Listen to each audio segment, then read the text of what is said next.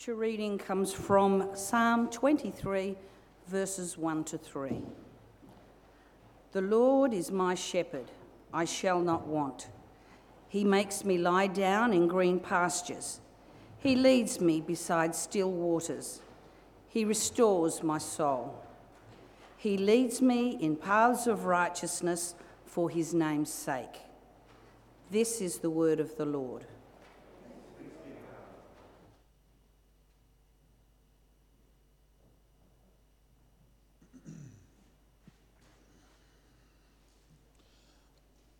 Well, we are starting off on a new series. We have traditionally done a psalm for the summer every summer, or psalms. In this particular summer session of January, we're going to spend 4 Sundays in Psalm 23. Now, if you've been in church for a long time, I know that you've heard this psalm. You know it, you've heard it maybe at a funeral at some point, or perhaps you yourself said it to your children as they were going to sleep at night, over them as a comforting psalm. Perhaps you've purchased something that you got at Koorong or other bookstores that has it written out in lovely script with a shepherd there with maybe a sheep on its back, and you put it up in your house and you look at it. Even if you've maybe never been in church before, somehow in your psyche, somehow in your mind and your heart, you recognize these words. You've heard them said somewhere, perhaps on a TV show somewhere. And so what we're going to do over the next 4 weeks is we're going to take this psalm and we're going to look at little bits of it and see what it reveals to us about who God is and what it reveals to us about who we are and how that relation operates. Now, when we come to this passage, we recognize that it is a psalm that is written, it is a song. And so what I want to start off by doing is read you the entirety of the psalm again so that you have it in your mind as we follow through. And then we're going to jump back into those first 3 verses and take a look at those. So listen again to the word of the Lord. The Lord is my shepherd, I shall not want. He makes me lie down in green pastures. He leads me beside still waters. He restores my soul. He leads me in paths of righteousness for his name's sake. Even though I walk through the valley of the shadow of death, I will fear no evil, for you are with me. Your rod and your staff, they comfort me. You prepare a table before me in the presence of my enemies. You anoint my head with oil. My cup overflows. Surely goodness and mercy shall follow me all the days of my life, and I shall dwell in the house of the Lord forever. Dallas Willard, who's a theologian from the States, wrote a book about this particular group. Actually, it was a collection of talks that he gave that they put together in a book, and the title of that book is called Life Without Lack. And it really is taking from that first verse there that it says, I shall not want. And so he says that if we truly grasp the meaning of this psalm and we let it affect our life, we will recognize that we as followers of Jesus, those of us who are sons and daughters and placed into Christ, we can live a life without lack. In fact, a life of abundance, which really is reminiscent to John reminding us of what Jesus said about being the good shepherd, that he has come to give us life abundantly.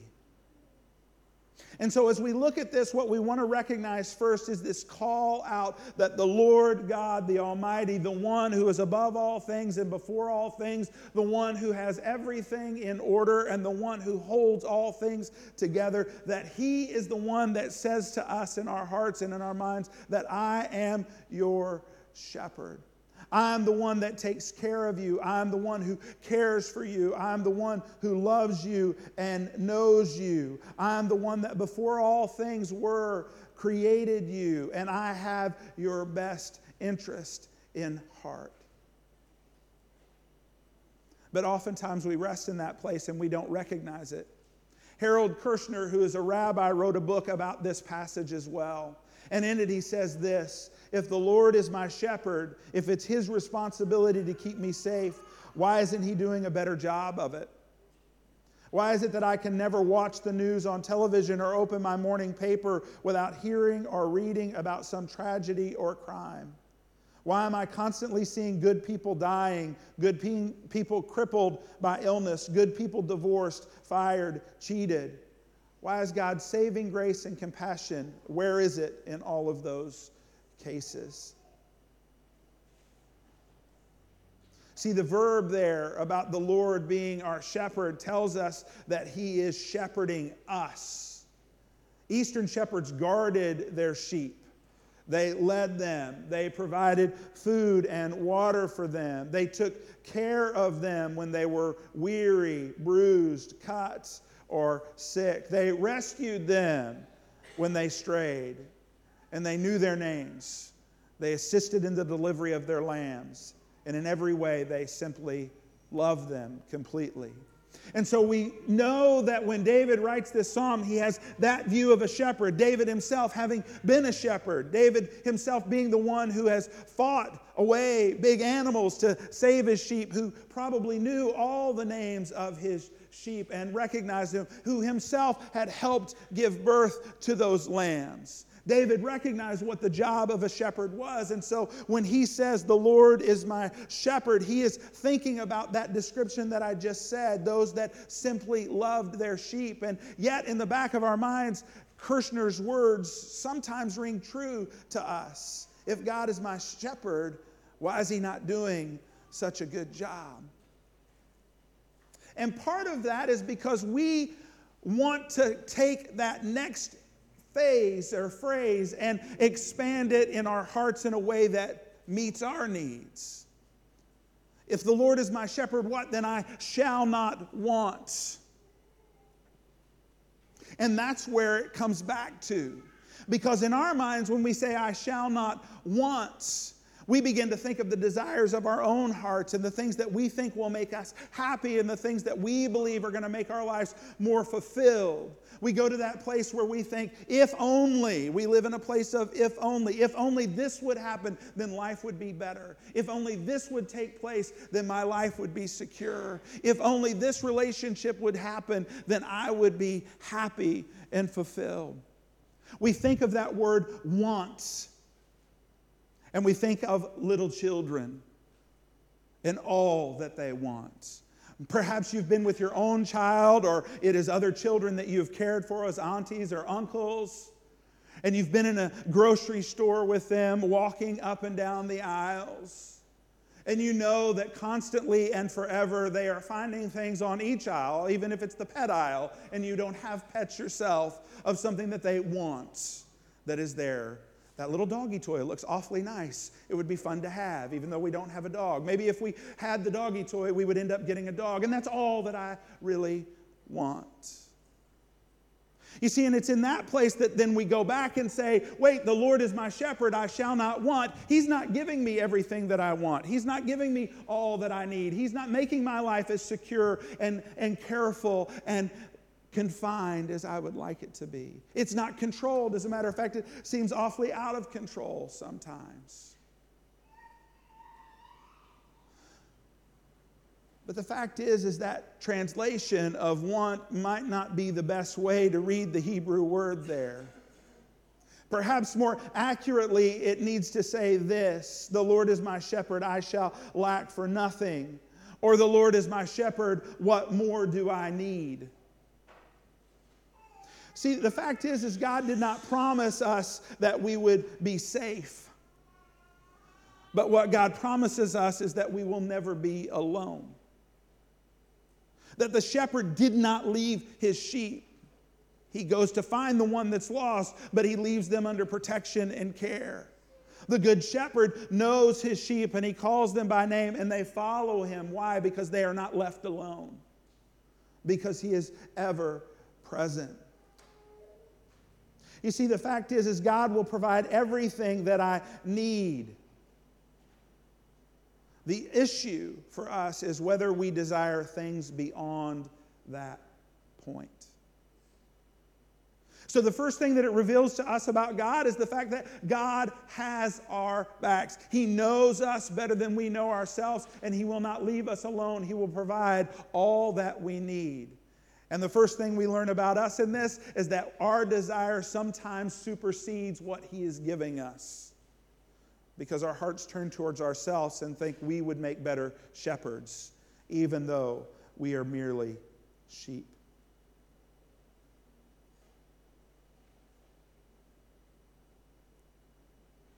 So what does it mean to not want? What does it mean to receive everything that God has given us? Philip Keller, he worked as a shepherd for a while, for about 8 years, and he recorded his insights called A Shepherd Looks at Psalm 23. And he says this when we come to that second place where God says, you shall not want. Here's what I'll do for you. I'll make you lie down in green pastures and beside still waters, and I will restore your soul, and I will lead you in the paths of righteousness. Those are the 4 things that the shepherd does so that we do not have want. Well, what does that mean? Keller says this, when sheep lie down, it's because they are safe and satisfied.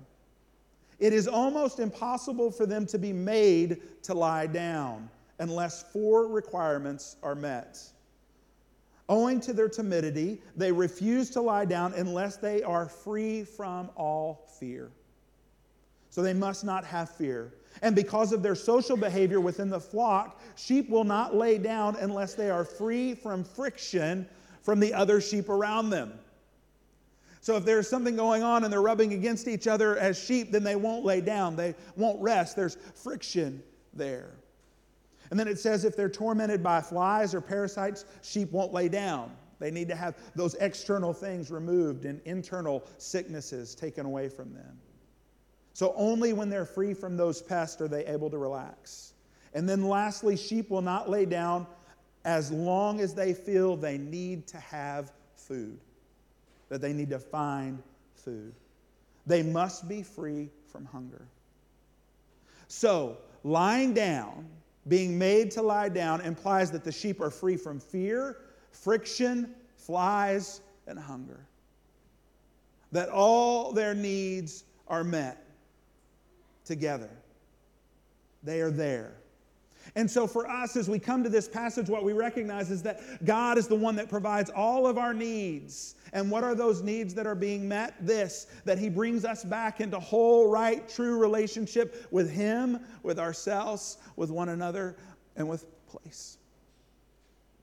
Right? That it's in those moments that God steps into our lives and he says, I have brought you into a gathering of people who will love you and know you, and you will be understood, and that you can know and love and understand them as well. That yes, that there is friction that happens and we don't feel safe sometimes in our own relationships, but God says, no, I will bring you to a place of safety so that you will be able to lay down. And I will ease that friction. I will take it away. Why? Because I have come for you and sacrificed in love for you. That I pursue you in that place. That I fill you up and nourish you on my word. That we do not live by bread alone, but on every word that comes from the Lord. And so we stand in that place and we are no longer hungry, because even though we may want for other things, God says, I will fill you to your need and even to abundance. We recognize that there are things internally in we call it sin. Other people might call it brokenness. Some people might call it a wrong way of thinking. But the bottom line is our little hearts, they long to be kings of our lives. And what God says is, yes, that corrupts you. That's a terrible word to hear, but it does, and it takes our eyes off the glory of God. And in that corruption, we have little parasites that come and attack us, and God says, I've taken those away so that you can lie down, that you can find rest. Dallas Willard, in his book about this, says this: one of the greatest needs today is for people to really see and really believe the things that they already profess to see and believe. Knowing about things, knowing what they are, being able to identify them and say them does not mean that you actually believe them. Brothers and sisters, hear this. When we truly believe what we profess, we are set to act as if it were true. Acting as if it were true means, in turn, that we are living as it were so. What he's saying is this, that many of us here who follow Christ, are easily able to say, the Lord is my shepherd, I shall not want. And we can say those words and we can read those words, but in fact our heart says, the Lord is my shepherd, I want and I want and I want. I'm not ready to lie down in green pastures. I'm not ready to be beside still waters. I want to find better pasture and I want to find more still waters. That I want to find the best of the best and the cream of the crop, and I will be the sole arbiter and judge for that. That's what our heart screams out to us. But the simple fact is God says, no, I have already done it. I know what it is.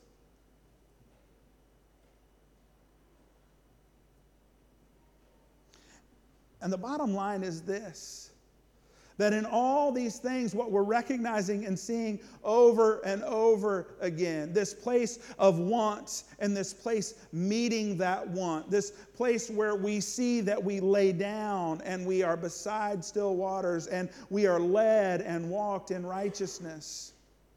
What we recognize is a place of trust and rest. Trust and rest is the response of any good sheep. What does this righteousness mean? We are righteous as we follow Jesus.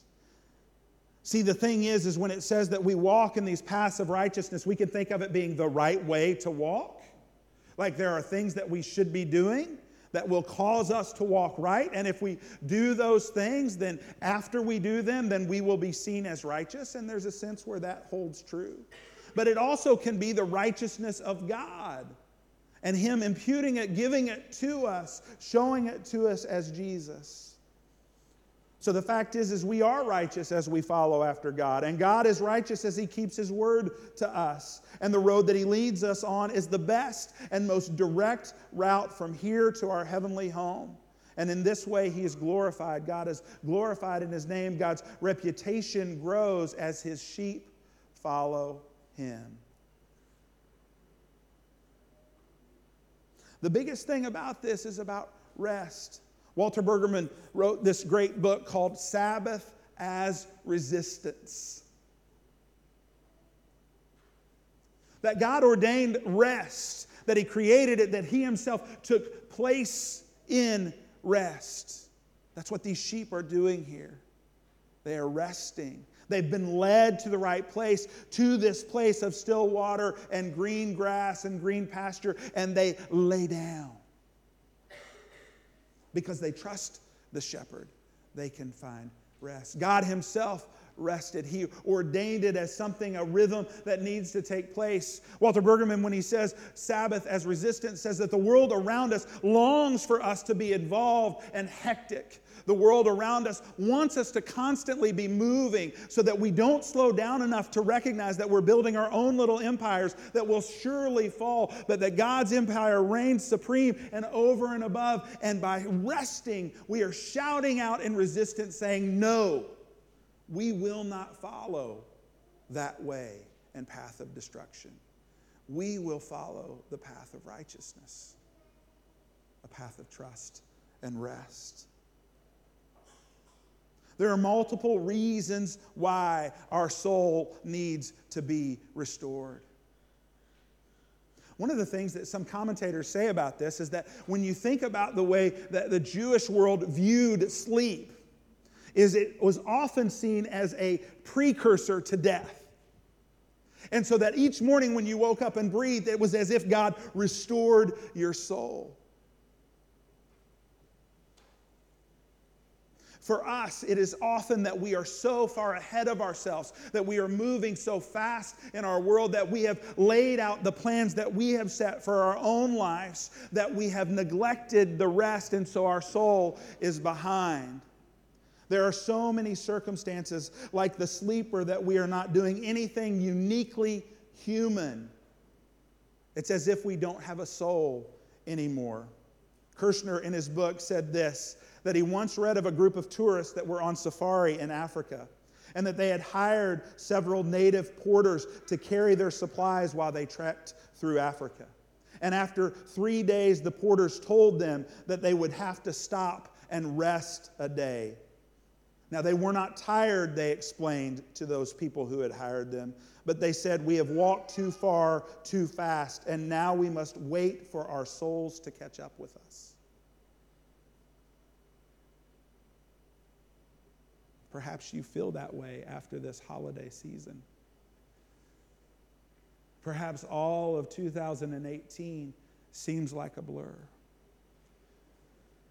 And it feels as if your soul is not present anymore, that you have lost all of your uniquely humanness that God has created in you for His glory. Perhaps it's because of relationships that have deteriorated in your life, that there are people that you have once loved and once loved you, but for some reason there was an argument, there was a disagreement, and there was friction that broke that relationship apart. And there's a sense that there is no more uniqueness in your humanity towards one another there. That you no longer see each other as human, you see each other as an object of aggression and offense. And what God is saying is trust and rest. Perhaps it was just that you were striving to attain that next goal, right? That in 2018 you knew that if I do these three things, if I get this done and this done and this done, then I will feel that I have progressed well enough in my life to be able to stand up and say 2018 was a successful, good year. But in the midst of that, you have lost sight of relationships, and you have lost sight of God, and you've lost sight of who you are uniquely in how God has made you, and the pursuit of a false dream has rung false. And you are hungry. And you are irritated. And the Father says, I am the good shepherd. I will provide all you need. Sit down, rest, and trust. Perhaps the Father needs to restore your soul because you have great loss. Because there was someone that you loved that this year or in previous years have passed away. They have died and they are no longer present. You're not able to have that phone call or walk into that room and see them. And you are still in anguish over that. And it is a true anguish and a right anguish. You should not lose that. Don't think that God condemns that. As a matter of fact, we know that God steps into that completely and He recognizes it. He says, I bring you together in relationship. And so when that relationship separates, whether it be by the fact that there's an argument or by death itself, that there will be longing and there will be sorrow, and that's a right place to be. But in it, we cannot allow ourselves to take our eyes off the Good Shepherd who says, rest and trust. I have what you need.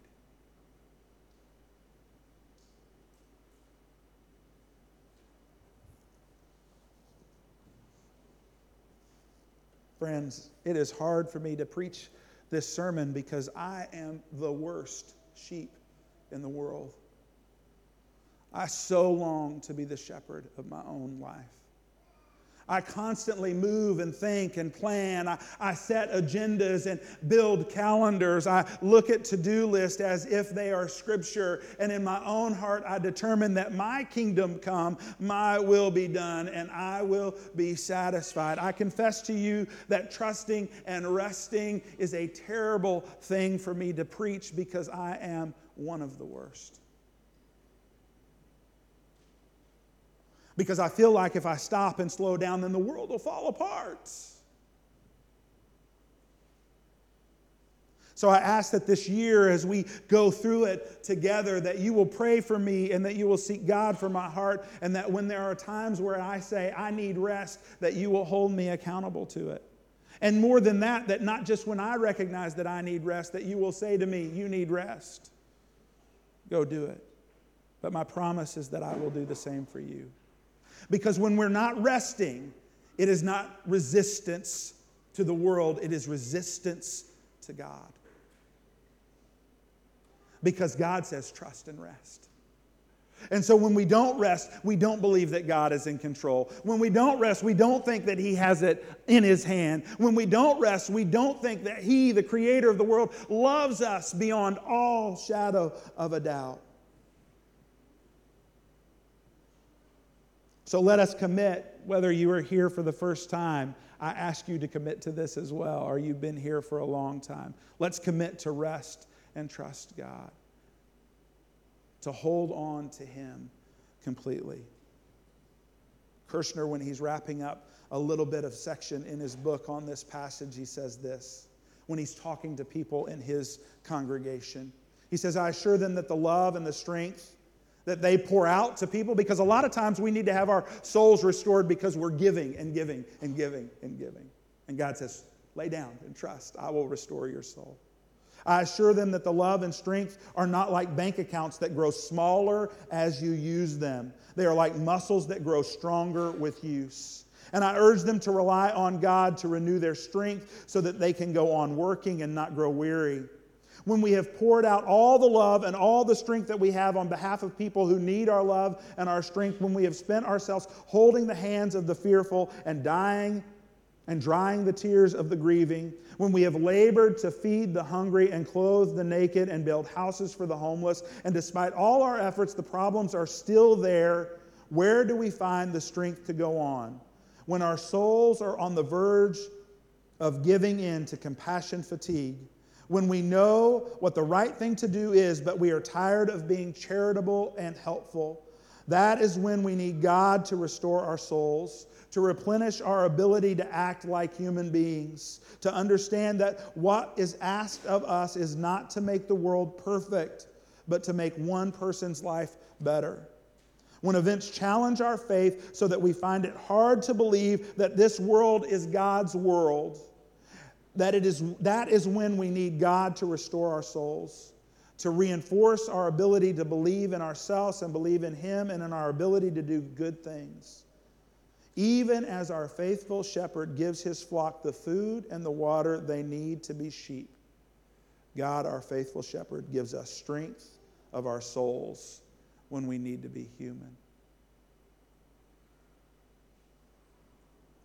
Let me pray for us. Father God, we are tired, we are irritated, we are hungry, and we don't want to lay down. Father God, please teach us to trust you. Let us know that you are for us, that you are our shepherd, and we have not want. You are our shepherd, and you are all that we need. Father, if there's someone here today that has not known those words and have not seen your pursuit, open their eyes and their hearts to see it and know that you love them. And for those of us who have recognized that at some point, but oftentimes step on the thrones of our hearts and move you out of the way, remind us that you love us and that you provide for us all that we need. Father, you are good. You are good all the time. Let these words be your words. Let them bear fruit. And if they're not, let them burn up and go away. It's in Jesus' name we pray. Amen.